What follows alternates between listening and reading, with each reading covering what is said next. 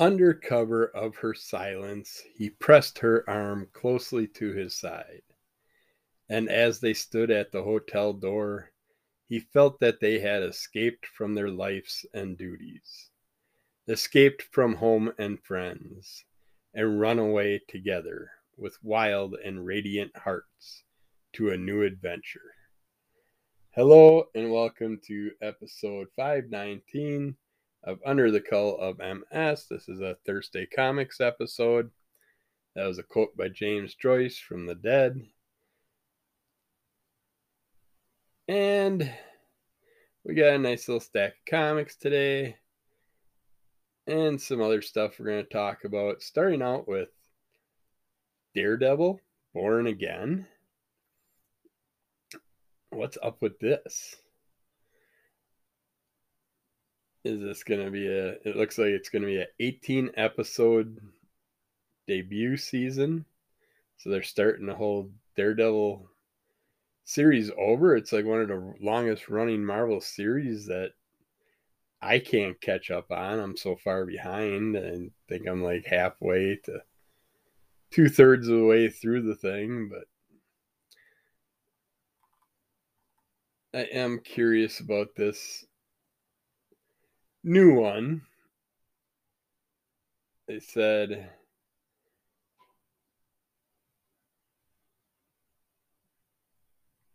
let's see. Overall, 5 characters were described in the casting grid and will either appear in Born Again as reoccurring guest performers or in a co-star capacity. The first character described is Derek, an Asian American male in his late 20s, early 30s, who works as a professional office and assist where needed. Derek will co-star in the first 2 episodes and may recur beyond that. Barry, a male of unspecified ethnicity, who is in his 40s to early 60s, will be a reoccurring co-star and is described as a slight bookwormish bureaucrat who meets with a colleague. Recurring guest performers include Angelo, an Italian-American male in his 50s to early 60s, described as an old-school mobster type, dressed to perfection. Alexia, a white male in his 40s with a Russian or Eastern European background, who will don a sweatsuit for a business meeting.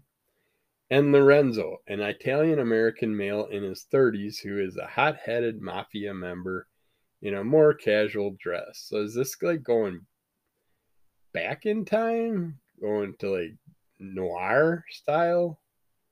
I mean, so much mafia stuff and old school stuff. They don't give you much description about the show at all. Just talking about the people in the reoccurring roles. And it says it's won't necessarily follow Frank Miller's story, so yeah, we'll see. I have a feeling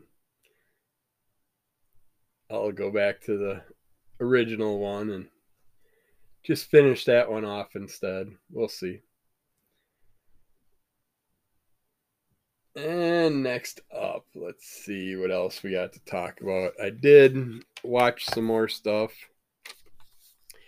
On Netflix, we checked out that 90s show. It's like basically Red and Kitty are back, taking care of the new kids, the kids, and their friends.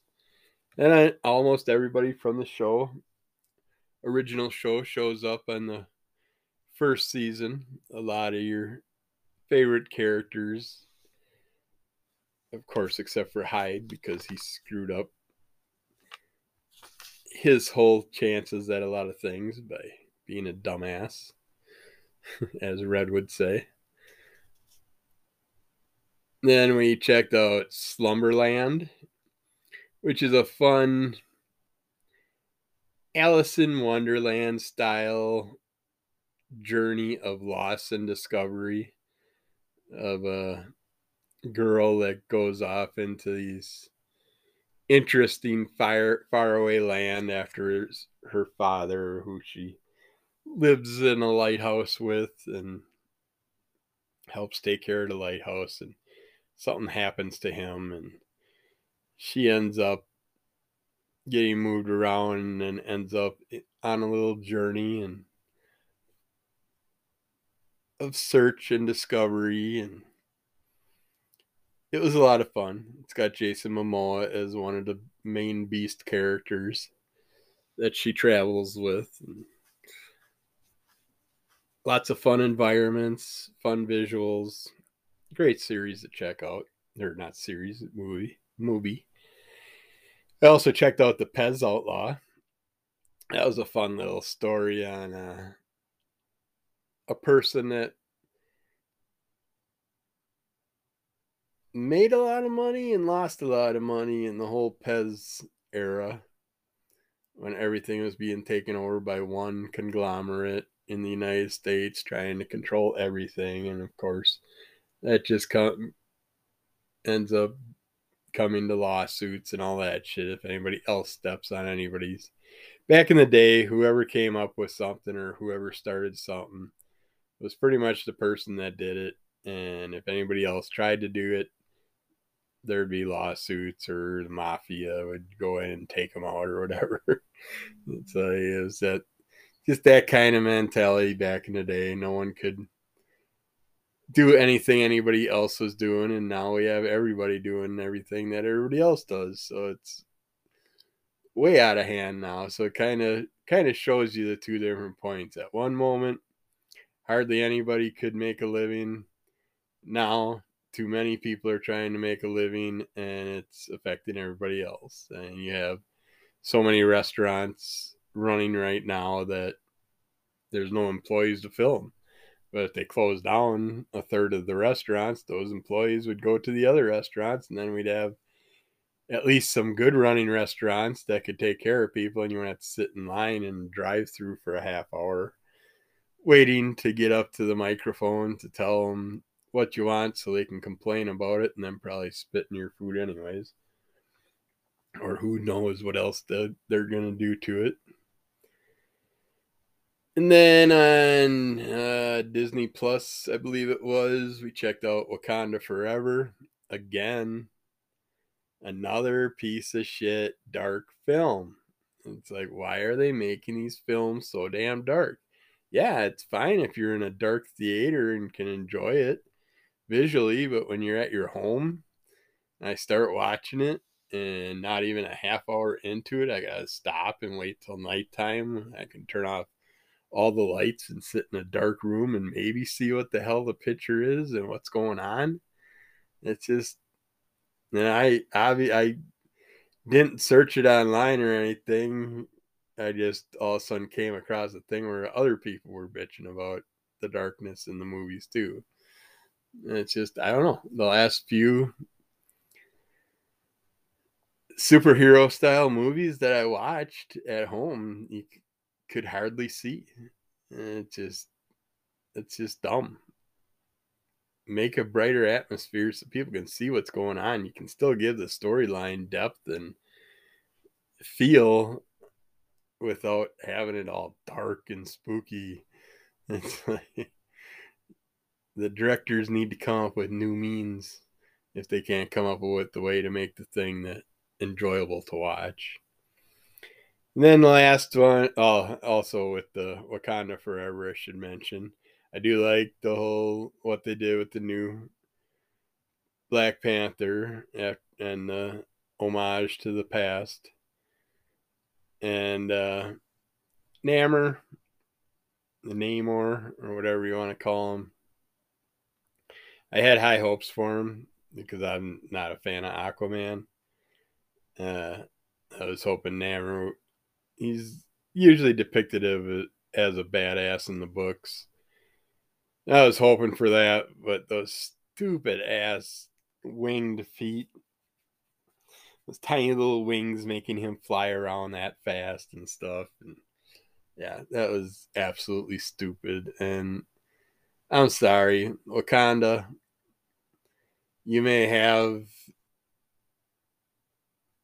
the same vibranium that Namor and his crew are using, but they would have wiped you off the earth in a matter of minutes if they actually would have just full-fledged attacked right off the bat.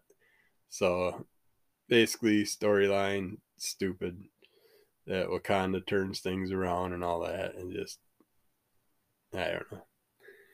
There are so many times that Namor's people could have took out Wakanda, but they didn't. So yeah, he'll use it in the future to get back at him or whatever, I'm sure, in a future movie. But until then, yeah, didn't care for that one that much. I could have took an hour and a half out of that movie and enjoyed it more. But, and then the final one, we went to the theater and seen Knock at the Cabin, I believe it's called, with Batista. I decided at the last minute to go with the guys and see it. I wish I would have got there earlier. And the one guy's wife went to go see Puss in Boots' new movie, and I would have rather seen that because I didn't research this movie at all until I got to the theater. I just clicked on the theater's site to see how long the movie was, since it was later in the afternoon, and I was curious what time I'd be getting out of the theater. And then I seen it was M. Night Shyamalan or whatever, whatever his name is, who I can't stand any of his movies. And everybody keeps telling me Signs is great. I don't remember it, so it's not that good. I can't even tell you what happened to it. And usually those type of dramatic horror style related movies, you find out the plot and you don't want to watch them again anyways. At least I don't. But I couldn't tell you anything about the plot or anything for Signs. But this one, so many issues. I mean, tons of spoilers if you're listening to this and want to see the movie. But basically, the four people, which I instantly, once I seen them walking with their weapons, coming out of the woods, or their tools, not weapons, I instantly thought Four Horsemen of the Apocalypse. And it just, Batista and his little pervy thing of a big hulking guy coming out of the woods and just walking up to a little girl that's collecting grasshoppers and just starts hanging out with her and talking to her and being all nice to her and trying to get on her side and learn some information from her. Just, yeah, it's a very strange layout, but basically the people in the cabin have to sacrifice someone, can't kill themselves. If they don't, the end of the world's going to come and they'll get to live. But it's it's a gay couple and their daughter, which I believe the daughter is a legitimate daughter of one of the guys. And it's like, okay, so you're going to let everybody in the rest of the world die. And two men and their daughter are going to repopulate the earth. What? I mean, what's the sense of any of it? It makes no sense. In that format, all the things they do to try and protect themselves, putting furniture in front of full window doors and stuff like that to keep people out. It's like, really? Be smart about it. Either go down in the basement and try and get out the back way, or find some other way to get the hell out of there, but don't board yourself up in a building that can be burnt down, windows can be smashed, all that shit. It's just dumb. And then if you get your access to a gun, number one, every gun I have has a full clip next to it. You don't have your ammunition sitting next to an empty clip that's laying outside of the gun. Just have a full clip with your extra ammo laying off to the side of the gun, and then you just grab the clip, throw it in the gun, pull the lever back, put a shell in the chamber, and you're good to go. But instead, you fight to try and get one or two shells into the clip, and then get the clip in the gun so you can defend yourself, and then you leave the rest of the ammunition in the car. It's like, I don't know. There's just so many stupid things they do. And when something happens to someone, and then the first plague hits, and you sit there and watch live people dying, thousands of people dying, about to die, hearing people talk about their children that couldn't swim that died, and watching other children like your daughter getting killed right in front of your eyes, and that doesn't make you accept what's up and try and save some people. No, you just gotta draw it out. Let tons more people die first. It's just, which fine. I mean, there's too many people on the planet in the first place, but it's just beyond stupid. It's just, I don't understand why people like his movies or why they become anything. But yeah, that's my entertainment I've seeked out recently. So let's get to the comics. Starting out with Teenage Mutant Ninja Turtles, The Last Ronin, Lost Years, number 1. There's not a synopsis in there. Even though Teenage Mutant Ninja Turtles, The Last Ronin, The Lost Years, number 1 by Kevin Eastman, Tom Waltz, S.L. Gallant, or S.I. Gallant, Maria Keene, Ben Bishop, Louis Antonio Delgado, and Sean Lee, gives readers a glimpse into how April and Casey O'Neill, well, now they spell Casey, in this review, they spelt Casey wrong, according to this book. O'Neill have taken it upon themselves to train the next generation of heroes in a half shell. The future is far from the only scenery on offer. In the not-so-distant past, Michelangelo makes what he had hoped would be his final journey. Of course, fans of the series know this isn't the case, but until now, no one knew exactly what it was that brought back Michelangelo's will to live. And this is a fun, well, not fun, it's a well done look back at what happens before The Last Ronin, and we get into some new young turtles that are being trained by Casey and April. And it's like, I feel like the turtles are being replaced. And it's understandable. They went bizarre and crazy and just went into every realm they could with the Teenage Mutant Ninja Turtles. And then they took them to all the dimensions. They took them all over the place. All these different worlds. And then they killed them off. And now they're going to start, I guess, a new group of turtles with not so enjoyable names. I don't like the names at all. They just don't, none of them really grab you. They're kind of goofy. The characters are, we'll see. I get what they're going for. They're going for more variety in the types of turtles and characters that you're dealing with. So, yeah, I enjoy this run. It's a bummer. It's a bummer run, but it's enjoyable to the extent that you learn a lot of stuff from it. That helps out if you don't know much about these things.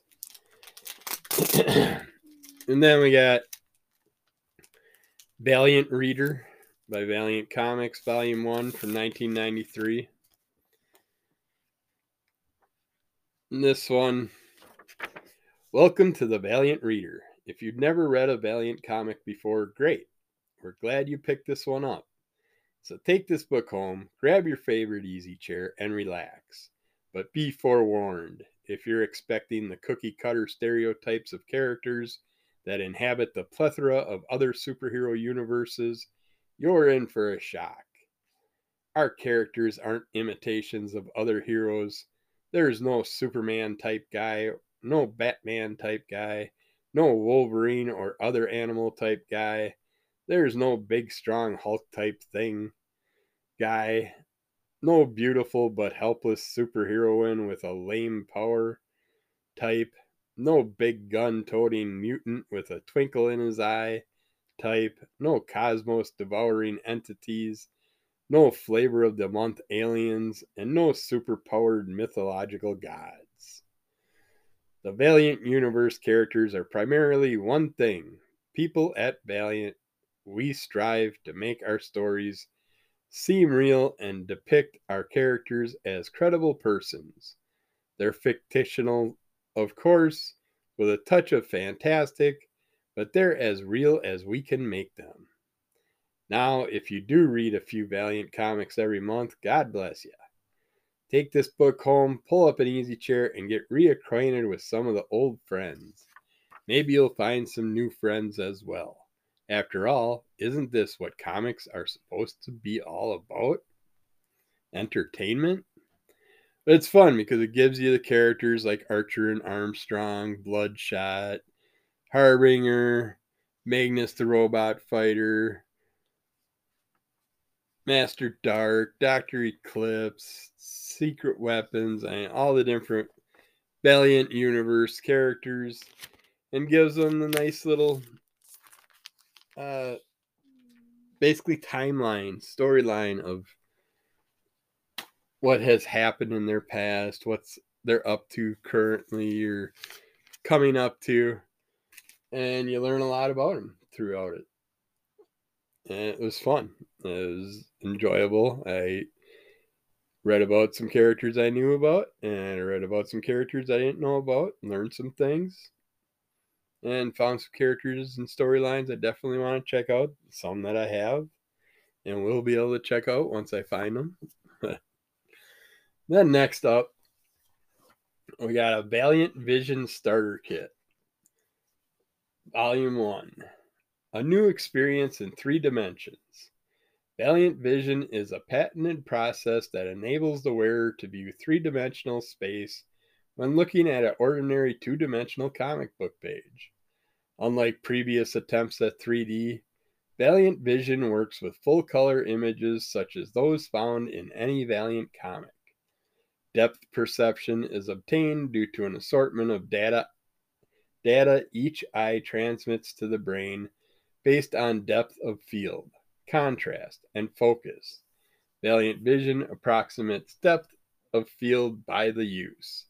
And they use certain colors that make the depth just pop wonderfully. These are the clear 3D glasses that come with it. And it also comes with a poster, all of which is 3D, the whole complete book, everything inside it, the poster. And this is one of the best, well done, pre-2000s 3D event that I've ever read or checked out. And I loved it. It's got a little story in there, gives you a little background about what's happening and what they did and how it's going to be in certain Valiant Comics that had the Valiant Vision seal. So I got one. Well, I had 2 sealed sets, and I opened one just to check it out for this, and the other one will stay sealed for now. But yeah, I learned a lot through that, and it was an awesome little experience. But next up, we got Vampire Mayu by Narumi Kakanuchi and Antarctic Press. This is manga number 1 to 5 of 6. I don't have the last issue, sadly. I will have to hunt it down. But stranded in the space between the human world and the demon underworld, the series' central characters are a Japanese vampire girl named Mayu and her Western Shinma companion Larva. Mayu is the daughter of both a human being and a Shinma, a name for a race of god demon. She was born a vampire, and as such, she was awakened as the guardian whose destiny is to hunt down all stray Shinma and send them back to the darkness. Charged with the responsibility of returning the evil demons away before turning 15 years old, she yearns to return to the darkness herself, but not until she has banished all the Shinma from Earth. And since her awakening, she remains cut off by the facts of who and what she is. Most locations in the series are evocative of traditional Japan. This was very enjoyable. I definitely want to get the 6th issue, and there's a bunch of other issues because there was a 4th. I mean, it's a Japanese horror manga series as well as an anime adaptation by the same creators. The anime was originally presented in a 4-episode OVO, original video animation, licensed by Anime Eagle in 1988, and was later adapted into a 26-episode television series licensed by Tokyo Pop and released in 1997, which I gotta find. It's got to be on one of my platforms, especially since it's through Tokyo Pop. But yeah, this is interesting, confusing at times because she takes other people into her world as her vampire form, but yet she's feeding her larva companion through that, I guess. And these ladies and guys are dying, so she's got to be using her vampire form. But yeah, that was finally another manga I finally checked out, and it was another one that I enjoyed, and I'm going to get deeper into and hopefully get to see the animated series eventually and check that out. But the main reason I had that one is because of my wife's vampire collection, of course. So. And then the final one, which we're running out of time, so we'll make this quick, is Year Zero, Volume 0 by AWA Upshot, number 4 of 5, by Daniel Kraus, Goran Zadzuka, and Miroslav Merva. We're getting our little stories a little bit deeper, finding out more about the demilitarized zone, the Russian cop mob type storyline. We get a little Benjamin Franklin thing going on here. We got our flight attendant story that's getting deeper. We got our hospital line story, and all the zombie outbreak is just getting more and more to the point of climax where it's going to be full blown. So yeah, I'm liking this series, and I'm looking forward to the final issue of the volume 0 and see what then I'll be able to check out volume 1 and 2, which I think I have, but if not, I will be getting them and I will talk about them. But that's it. I'm out of time, so be good to yourself, good to everybody else. Kick Shot Monster. Check out Crimson Cult Comic Club, Under the Call of MS, audio, video, YouTube, all that good stuff, and we will get back to you again sometime soon. Bye.